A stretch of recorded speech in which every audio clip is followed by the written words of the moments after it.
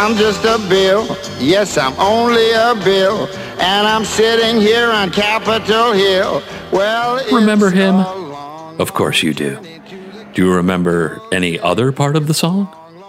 No, it doesn't start with Conjunction Junction. Different song, same genius of Schoolhouse Rock, circa 1973. Here's the next verse. Well, now I'm stuck in committee, and I'll sit here and wait while a few key congressmen discuss and debate whether they should let me be alone. I hope and pray that they will, but today I am still just a bill.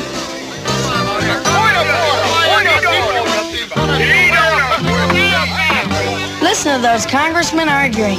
Is all that discussion and debate about you? Yeah, I'm one of the lucky ones. Most bills never even get this far. I hope they decide to report on me favorably, otherwise I may die. Die? Yeah, die in committee. Unfortunately, young Bill the Bill on Capitol Hill is right. Statistically speaking, dying in committee would still make him luckier than most of his bill buddies.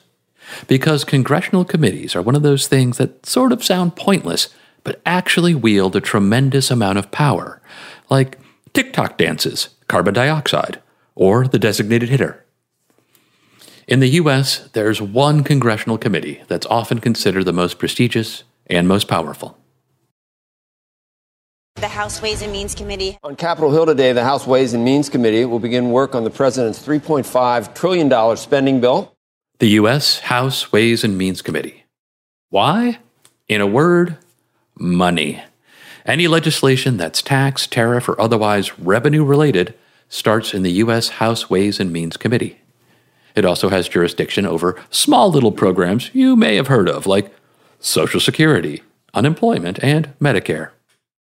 It's a big deal. That's why a century ago, in February 1921, it was national news that an African-American agricultural scientist by the name of George Washington Carver came to the still highly segregated Washington, D.C. to testify before the committee.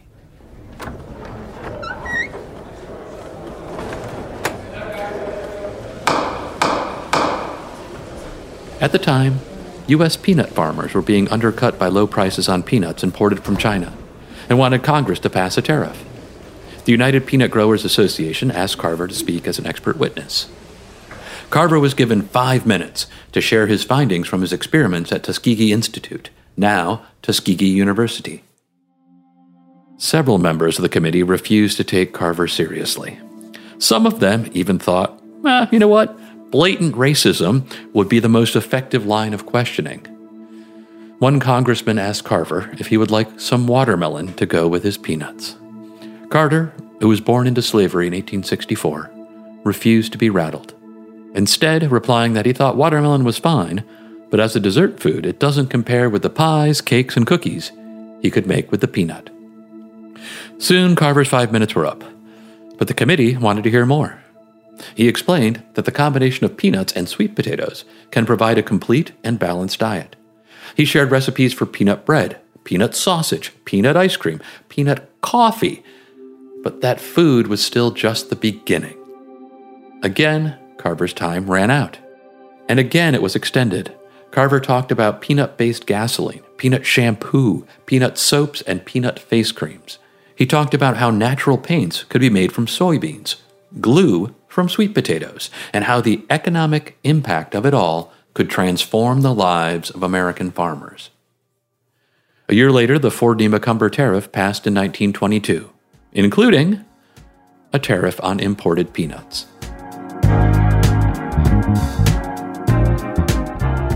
Carver's enthralling testimony put him and his self-proclaimed 300 uses for the peanut on the map as the Peanut Man. Carver referred to his inventions as his kitchen experiments. Some of them were successfully brought to market, but most were never fully realized, and some flat out didn't work as designed. But it never slowed him down. Carver developed hundreds of practical uses for crops that had largely been ignored by farmers, yet only filed for a few patents over the course of his career, and repeatedly turned down lucrative offers to leave his beloved Tuskegee Institute. So why go through all that trouble?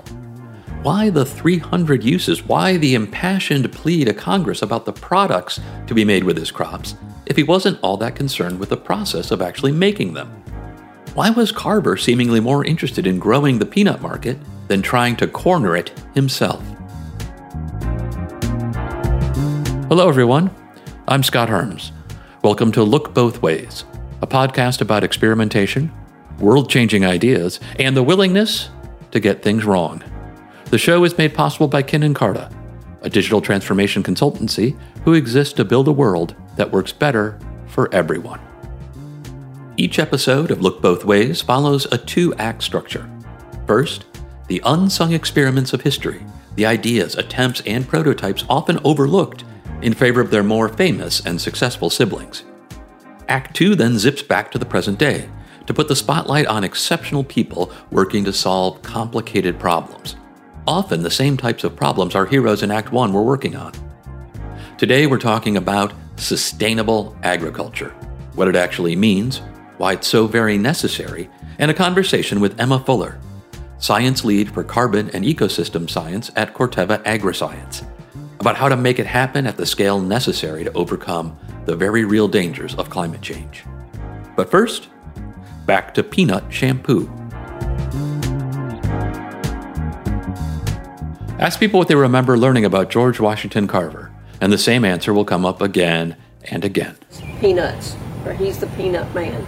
Carver was known as the Peanut Man. The Peanuts Man. You might be asking yourself, what about George Washington Carver? Didn't he invent peanut butter? Of the many concoctions credited to Carver, peanut butter actually isn't one of them. But he did cover just about every category of consumer product you could think of, many beyond just peanuts. His inventions also included sweet potato rubbers and inks, soybean cheeses and baking flours, wood stains from clay, concrete reinforcements from wood shavings, and road paving surfaces from cotton stalks. Sounds like a budding capitalist, right? So what was Carver's plan? To introduce the world to a plethora of new exciting products and sell Carver Peanuts and Legumes LLC to Kellogg's for millions? Not exactly. George Washington Carver's obsession with peanuts, soybeans, and sweet potatoes wasn't for the sake of his wallet. It was for the sake of farmers and the land they tended. More specifically, for the soil.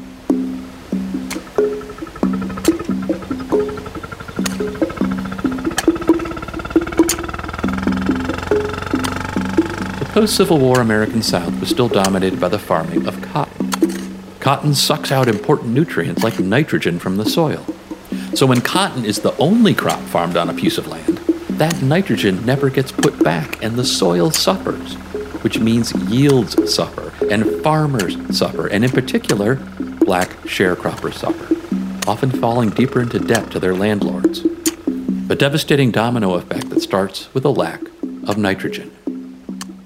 Growing crops like peanuts puts that nitrogen back in the soil. By alternating between growing the two, cotton yields would remain strong, the soil would stay balanced, and farmers could harvest peanuts by the bushel. But what to do with them? Carver had a few ideas. 300 to be exact. Carver knew that smarter choices and greater crop diversity could help lift Southern farmers out of poverty. Developing an abundance of uses for those crops set up the same type of economic incentive that made cotton farming so lucrative. Today we call the practice crop rotation. As a principle, it dates back to ancient civilizations. But before Carver, conservation-minded farming methods were effectively unheard of, particularly in the cotton fields of the South. I think, at least in some schools of thought, people would call it a land ethic. My name is Raymond Shange. I am currently the Associate Dean for Cooperative Extension in the College of Agriculture, Environment, and Nutrition Sciences at Tuskegee University, and I also serve as director of the Carver Integrative Sustainability Center here at Tuskegee University. We talked with Dr. Shange about the driving force behind Carver's kitchen experiments. The inventions and uses for these different plants was almost, I would call, an accident of his ethic. I think you could force that many inventions out of a plant nowadays, but it will probably take you an entire team of researchers to do. But I think it goes to show when a scientist or an academic has a certain powerful perspective, such as a land ethic, that it could really inform their perspective a lot more than I'm here to actually rip apart this peanut and make money or profit off of it, you know. The object of Carver's focus is the same thing at the heart of the regenerative agriculture movement today: the soil. Here's what Dr. Shange had to say. Because, it's the most important thing. With we see the degradation of soil can degrade civilizations, right? That's what our entire food system is based off of. Some of us in the field see soil as the digestive system of the planet. We're actually rediscovering now is that diversity is the key to soil health. Imagine if you ate one particular thing for your entire life. That's not going to promote good microbial gut health. And that's the same thing with soil health. And some of those practices came through in the teachings of Dr. Carver, who promoted using composting animal waste and dead organic matter and adding it to soils. And there's actually a bulletin where he talks about maintaining the virgin fertility of soils. Really, this is the microbial world. We sometimes center ourselves in it in terms of what keeps the planet's systems functioning. Microbes are the key to the planet. Carver aimed at the mindset of farmers, one hungry skeptic at a time. When he was teaching and working at Tuskegee Institute, he put his classroom on wheels. Carver called it the Jessup Agricultural Wagon, named after Morris Jessup, a New York banker and philanthropist who financed the project. Carver would load up the Jessup wagon with peanuts, soybeans, sweet potatoes, pecans, and other legumes, and talk with farmers about how growing new crops could transform their soil. Some even credit Carver's Jessup wagon as the first ever food truck.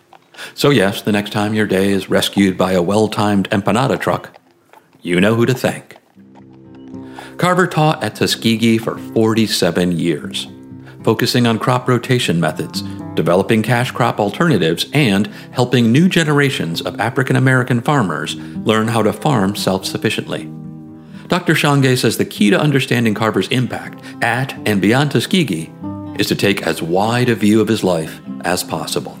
When we take account of him as a total human being and the things that he actually contributed to for all humankind, we saw that he was a spiritualist, he was a scientist, a humanitarian, a healer, engineer, a teacher, a mentor, an inventor, and so much more. When we accept kind of this whole being approach, we see how magnanimous of a man that Dr. Carver was. Carver's closest attempts at turning his work into a thriving enterprise only bring his humanitarian side further into focus. For example, he started the Carver Penol Company, which sold a peanut-based medicine to treat diseases like tuberculosis. Carver's hopes were high, but sales never took off, and the FDA eventually deemed it ineffective. He also developed a peanut-based massage oil, believing it could help treat infantile paralysis, aka polio. While it was thought to work initially, researchers eventually determined it was the massage, not the peanut oil, that was helping restore some mobility to paralyzed limbs. Experimentation has always lived at the heart of agriculture. In his work, Carver helped farmers and students learn to even further embrace the principles of good scientific thinking and the trial and error that comes with it. There are not many audio recordings of Carver speaking, but here he is, speaking about his kitchen experiments, courtesy of Iowa Public Radio. A laboratory is simply a place where we tear things to pieces. Sometimes we can get them together again if we want to put them together, and sometimes we can't. But nevertheless, we can pull things to pieces and get the truth that we are searching for. Thomas Edison once offered Carver a $100,000 a year salary to work in his labs, which Carver declined, staying with Tuskegee and his $1,000 a year salary. When Carver died, he even donated his entire life savings of $60,000 to the Tuskegee Institute to ensure they could continue the work of tearing things to pieces and getting to the truth. Today, Dr. Shange, his colleagues, and the students of Tuskegee University are doing exactly that. As the director of the Carver Integrative Sustainability Center, Dr. Shange leads a group of faculty and students focused on finding new ways to enhance the profitability and sustainability of small, historically disadvantaged and underserved farmers, ranchers, and rural communities. We are a very young sustainability center. We are kind of a ragtag group of people that have the same, or we want to have the same ethic and work with the same ethic as Dr. Carver, Earth first and then humans, and just try to do our best wherever we land. We utilize the appropriate technology, and we do probably a majority of our work is outreach, though we do some applied research in the field as well. We're still young, still growing, but if you just go to tuskegee.edu and look up CISC, we'll pop up. We actually do have a magazine as well that's free for distribution. And if it's not currently on the site, you can actually reach out to me at rShange@tuskegee.edu. That's TUSKEGEE.edu. We'll include links to all of the above on our website at lookbothways.kinandcarta.com. Dr. Shange started his PhD program at Tuskegee in 2006. He says he's somewhat shocked but absolutely delighted that conversations about microbial ecosystems and soil health are making their way into the mainstream. He said he hopes people continue being curious about not just how their food is made, but by who is making it. You know, being in the space where people are kind of just buying without thinking about what they're buying, whatever it be, puts us in a dangerous situation. But the fact that I'm running into more and more people that understand more about the food system is very encouraging. What else makes me encouraged is to see people thinking more about how to support Black, brown, indigenous farmers. To me, there's always been a little bit of hush around the conversation. But I think it's been brought to at least the national forefront in the past 2 years. As you know, we've seen first of all, we've seen a great decrease in small farmers, regardless of their race. But then to look then specifically at Black and brown farmers has been an even greater decrease. So seeing people actually asking questions about that as well, and seeing young people of color that are getting into farming is very encouraging. The quote reads, "The primary idea of my work is to help the man furthest down. This is why I have made every process just as simply as I could to put it within his reach. How far you go in life depends on your being tender with the young, compassionate with the aged, sympathetic with the striving, and tolerant of the weak and the strong. Because someday in life, you will have been all of these." It's a statement of his ethics, but even more so, a statement of his humility and dedication. We talked about some of Dr. Carver's accomplishments and just the legend himself. Someone with all of this, imbued with all of this talent and genius. You know, he was offered a job at Ames College, which would become Iowa State. But he turned that down to come to Tuskegee Institute and stayed here his entire career. To me, that makes a huge statement. Someone that big, someone that talented can make that choice. You know, who am I then to not lend, my small talents to continue in that? I mean, if we don't care about the person furthest down, who do we really care about then?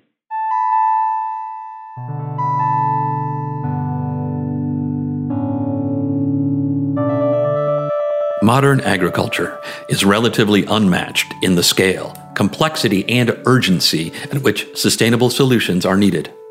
Dr. Shange says it's daunting, but that he's encouraged by a resource that's historically been somewhat scarce. I've got a lot of colleagues at other universities, too, that work in ag. And the excitement of young people right now around farming, food, and just agriculture in general is empowering. It makes me love to go to work every day. So it may be a different future. It may look different. I mean, because this next generation is very much into the technologies that will make farming easier, but at the same time, to see that there's more people interested, especially at the small scale, I think is a wonderful thing for the country as well as the world. Huge thank you to Dr. Raymond Shonge for taking the time to speak with us. George Washington Carver has become the type of American folk hero whose legacy is sometimes simplified down to what can fit on a bumper sticker. But pinning him as the Peanut Man tends to overlook what he valued most in favor of a food inventor type identity that could be just a couple steps away from the Orville Redenbachers or Oscar Mayers of the world. Like Dr. Shonge said, Carver's many uses for the peanut were an accident of his ethic. Understand the soil, understand the earth's natural processes, and work within them, not against them. George Washington Carver was preaching sustainable agriculture over 100 years ago, and he was simply continuing what indigenous tribes and other ancient civilizations had been practicing for hundreds of years. Today, no surprise, a great deal of modern agriculture does not follow these sorts of practices, and it costs a lot to feed the planet. In the U.S. today, greenhouse gas emissions from agriculture account for about 10% of total emissions. Specific practices known as regenerative agriculture present an extraordinary opportunity to not only emit less, but actually suck carbon out of the atmosphere and store it safely in the ground. Unfortunately, in the overall landscape, those types of practices are still a small fraction of what agriculture looks like around the world. So how do we close that gap? How do we feed the planet and avoid climate disasters? In part 2, we talk with someone working hard to answer those questions.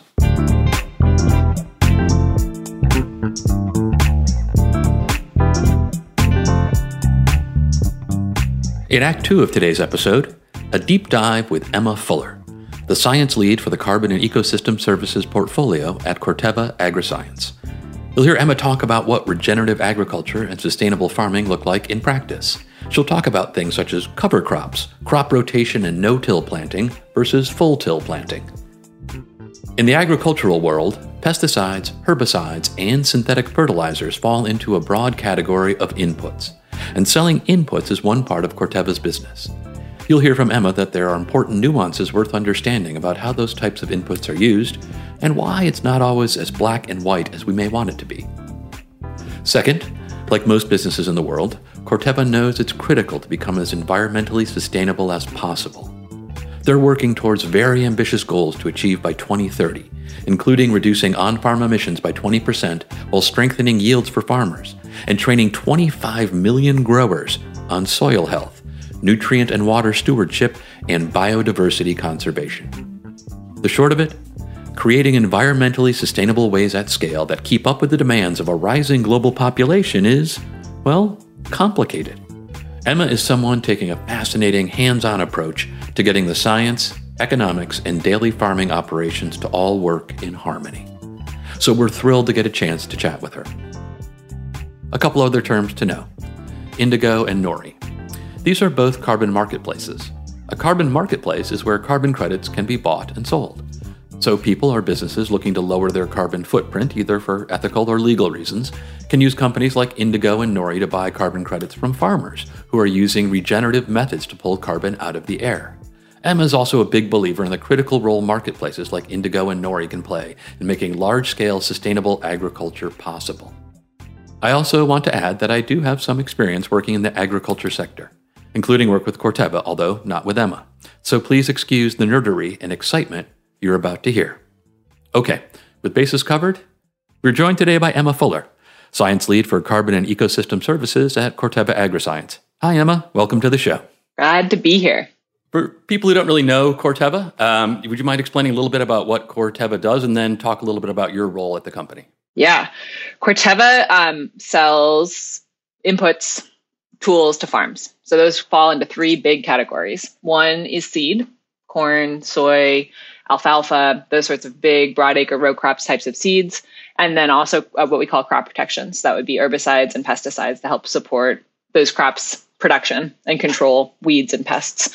The third business platform that we have is digital software, and that's where I live. And so that's a broad suite of agronomic and profitability focused tools to help farms run their operation and manage their business and understand profitability.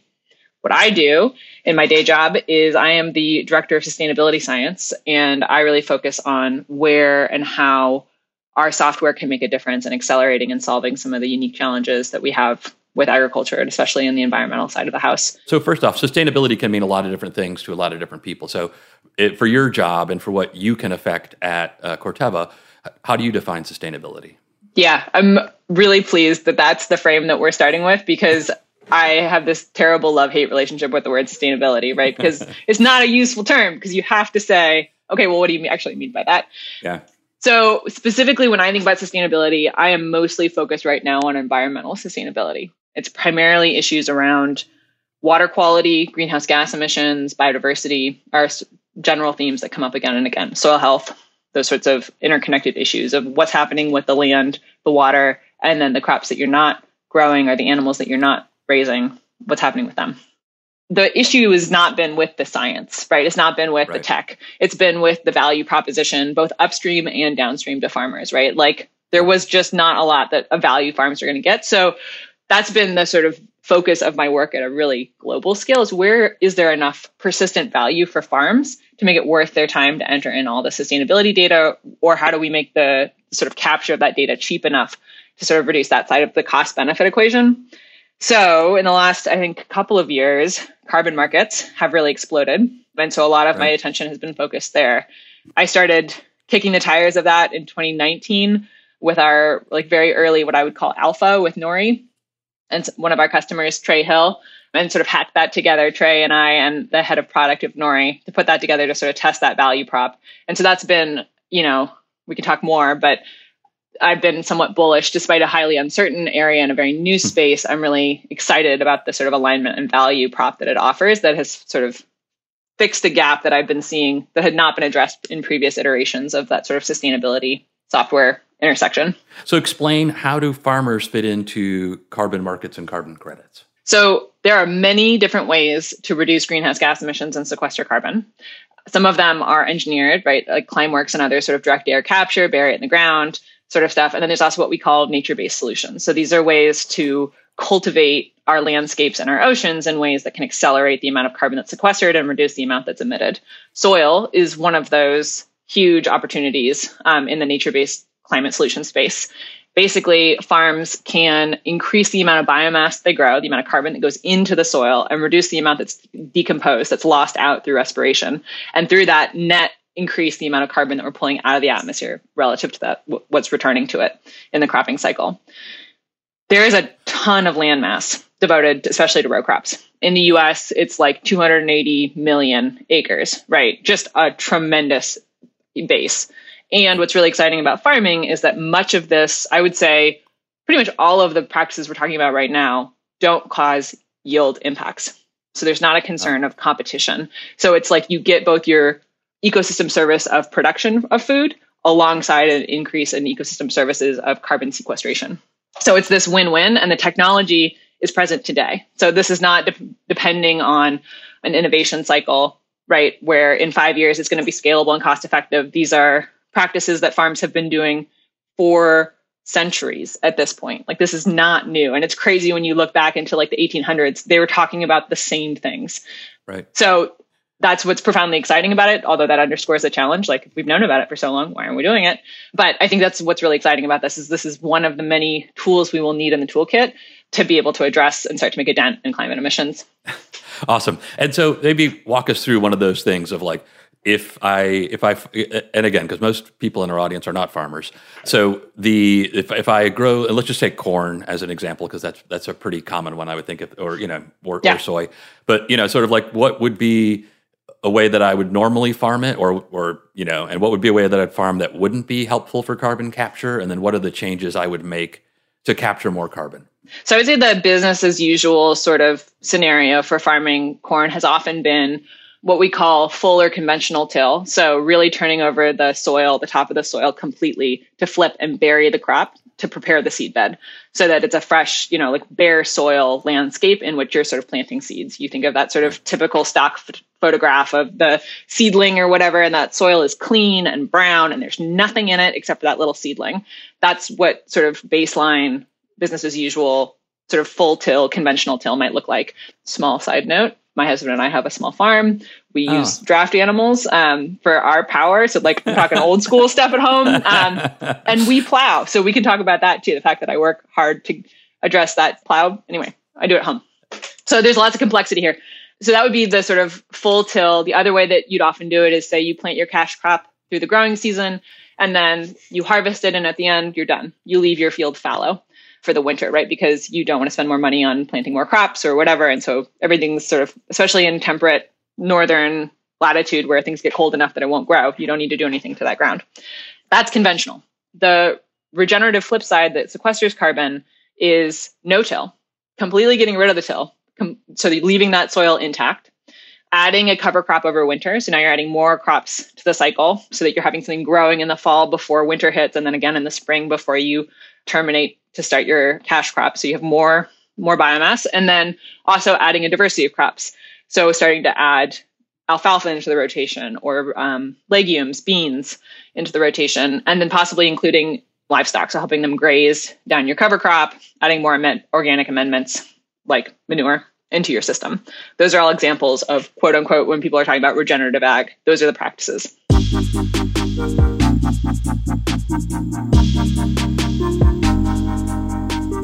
Hey there, it's me, Future Scott, just jumping in to give past Scott a break. Regenerative agriculture has incredible upside. The practices Emma just described, no-till planting, using cover crops, and animal grazing rather than artificial fertilizer, using a diverse set of crops to balance the soil like George Washington Carver taught us, the superpower these practices unlock is the ability to sequester carbon out of the air and store it in the soil. And as carbon emissions continue to trap heat and warm the planet, the ability to not just cut emissions, but actually take it out of the atmosphere will be a vital tool in fighting climate change.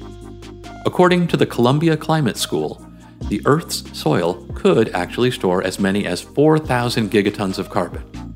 Even the 2,500 gigatons stored in the soil already is about 3 times the amount of carbon in the atmosphere, and 4 times the amount stored in all living plants and animals. So it's an extraordinary weapon in fighting climate change, and it all starts with farmers. So we asked Emma, what's holding us back? Complexity. So regenerative ag is a more complex set of operations. You're juggling many more species. You're trying to cultivate the natural system to take on a lot of what the sort of synthetic inputs you were doing yourself, right? So you're trying to increase nitrogen capture from your legume cover crop, right? Rather than putting in synthetic nitrogen yourself. So you're starting to try to like build up the resilience of your soil to take off some of the help that you had to provide as a farmer. But the nice thing about putting that in is you can measure that really precisely of exactly how much nitrogen you put down. It's much harder to estimate how much nitrogen your cover crop took in and exactly what the microbes are doing with it. So it takes a lot of experimentation to figure out what's the right mix of cover crops, how to do the increased residue. Like when you don't go to no-till, you're not incorporating the crop biomass that you don't harvest back into the soil. How do you manage that? How do you get new pests, potentially, new weeds that come on the scene? So all of that is complex.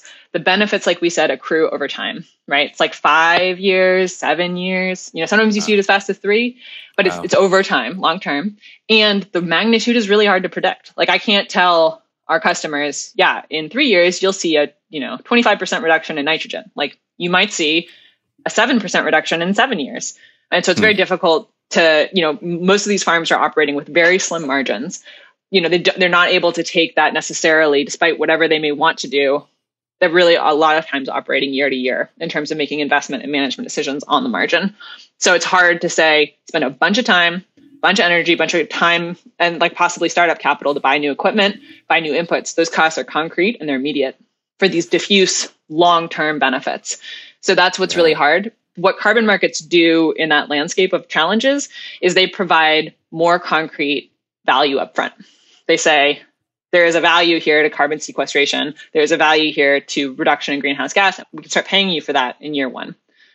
That also ramps over time, right? I don't want to erase the complexity. You get bigger benefits the longer you go in carbon sequestration and greenhouse gas reductions, the longer that you do these practices, but there is another value. So I would say that today with carbon prices where they are, Carbon markets alone do not pay for these practice changes, but they can help accelerate these practice changes. They can help de-risk these practice changes so that if a farm is already considering this on some of their acres to address some of the other agronomic issues they have, whether it's erosion or pest pressure, which these practices can help with, here's one more reason to help you say, do it this year. Don't do it next year. Do 100 acres. Don't do 20 acres. This is the year to do it. We talked a little bit on this, Emma. We touched on sometimes it's difficult to get farmers to adopt them. And again, you just laid out a great case why, right? Like, is it financially viable? Is this going to be successful, right? Is it worth the investment, right? So how do you go about that? I mean, like, how have you approached that problem in terms of farmers who are even, again, you're using non-advanced technologies here. How has that happened for you or anybody at Corteva to try to get people to adopt technology?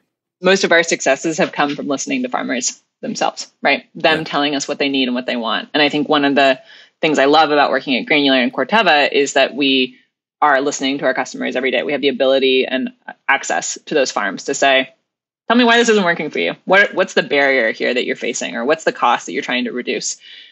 I think often people fall into that trap of trying to improve the returns on the land without thinking about the increase in cost to labor. So you have a new irrigation tool that helps improve your water efficiency, right? So per acre, you're seeing an increase in yield relative to the amount of water that you're using. But it's a new tool that's complicated to use, and you have to train a new guy on it and stuff like that. And they don't have the time for that or the appetite for that. And the returns per acre are not enough to be worth it in their mind. So I think that's sort of the structural challenge that I think everyone in ag tech falls into at one point or another in their lives is like, yes, this net makes another $1 per acre. And the farm's looking at like, I don't care. I don't have the time. And so I think you mentioned that your original background is not in farming, but you're now into farming. Then obviously you get to go out and meet farmers as part of your day job.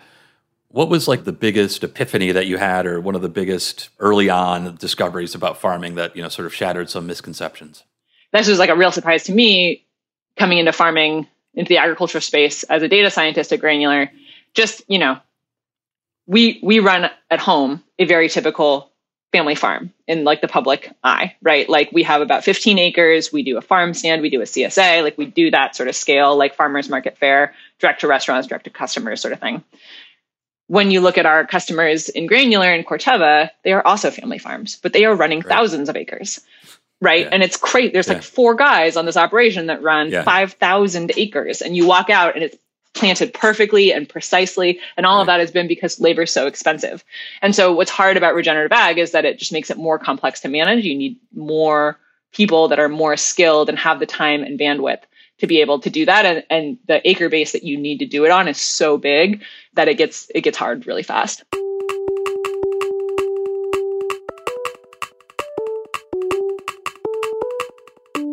Hey there, it's me, Future Scott, again.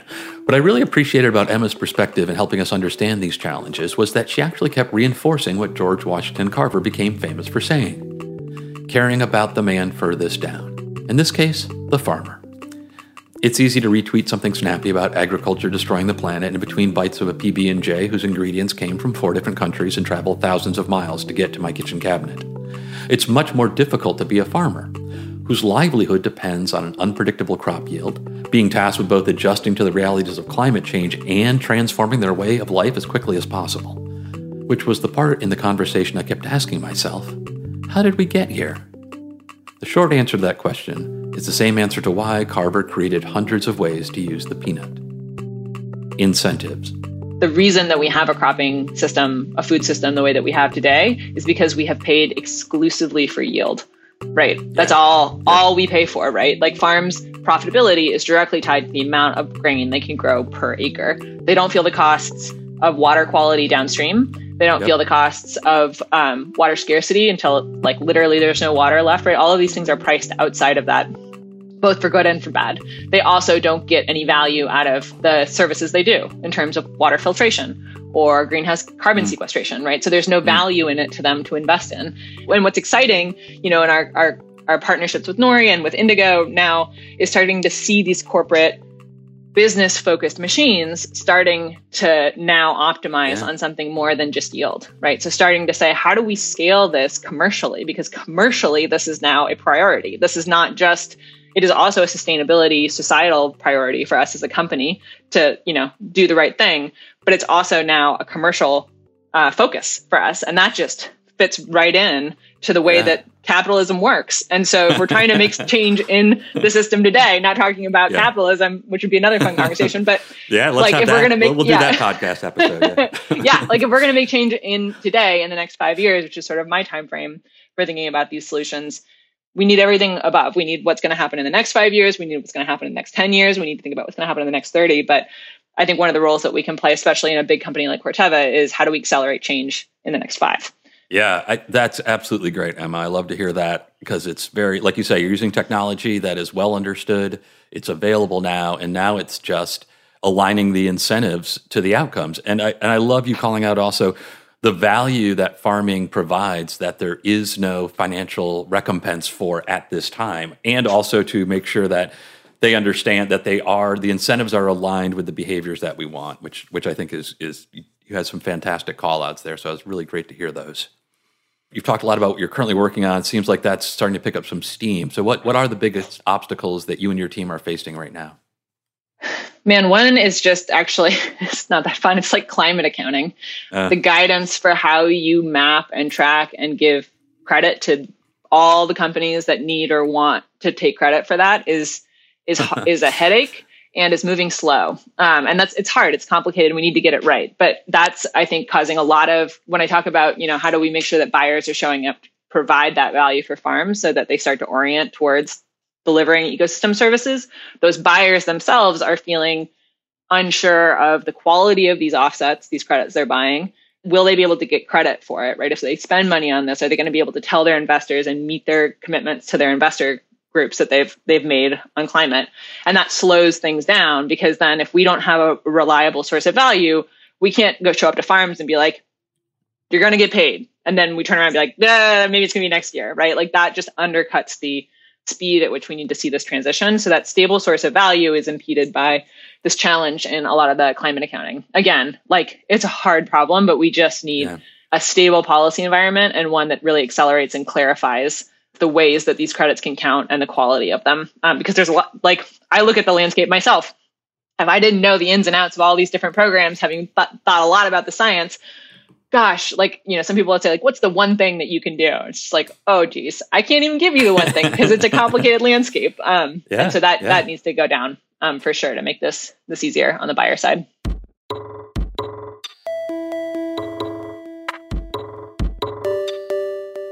Often folks will say, man, carbon offsets are not the solution because that's going to undercut people's ability to cut their own emissions. To which what I say strongly is that it's not an either or. That if we are in an either or situation right now with like either you're going to cut your emissions or you're going to buy offsets, we are totally screwed. That it has to be everything, all of the above, right? If you read the last IPCC report, we're going to need all of the emissions cutting and we're going to need all of the offsets. And so I really want to encourage folks from all sides of the aisle to not get committed to one thing. And I think there is so much need for change that buying a few offsets is not going to actually insulate any of these companies from the need to reduce their emissions. I think that's just, and it slows down these markets, which are going to take years to develop. And we don't have years anymore to develop these markets. Oh. So that's an anxiety provoking conversation of like, we just can't choose between the two at this point.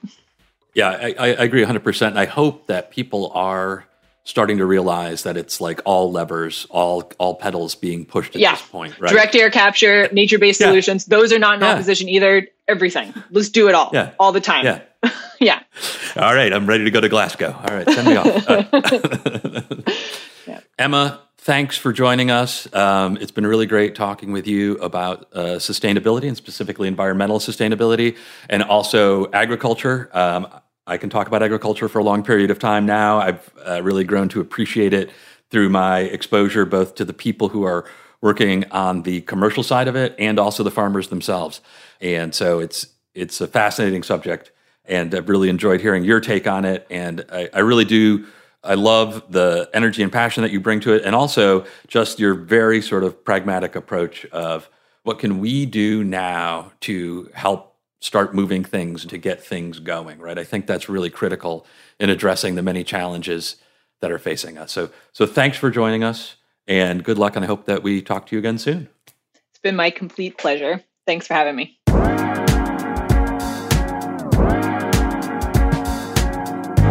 That's a wrap for this week.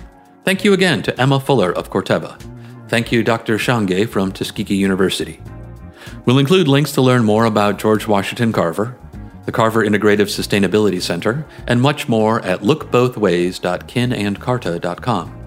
This episode was written and produced by Max Parcell, with limited quippery from me, Scott Herms. Sound engineering by Chris Mitchell, original music by Ethan T. Parcell and Lucas Parcell. Follow us on Instagram at Look Both Ways Podcast, and be sure to subscribe on your podcast dispenser of choice to not miss an episode. If you enjoyed this episode, please feel free to give us a 5-star rating. You can also leave a comment at lookbothways.kinandcarta.com.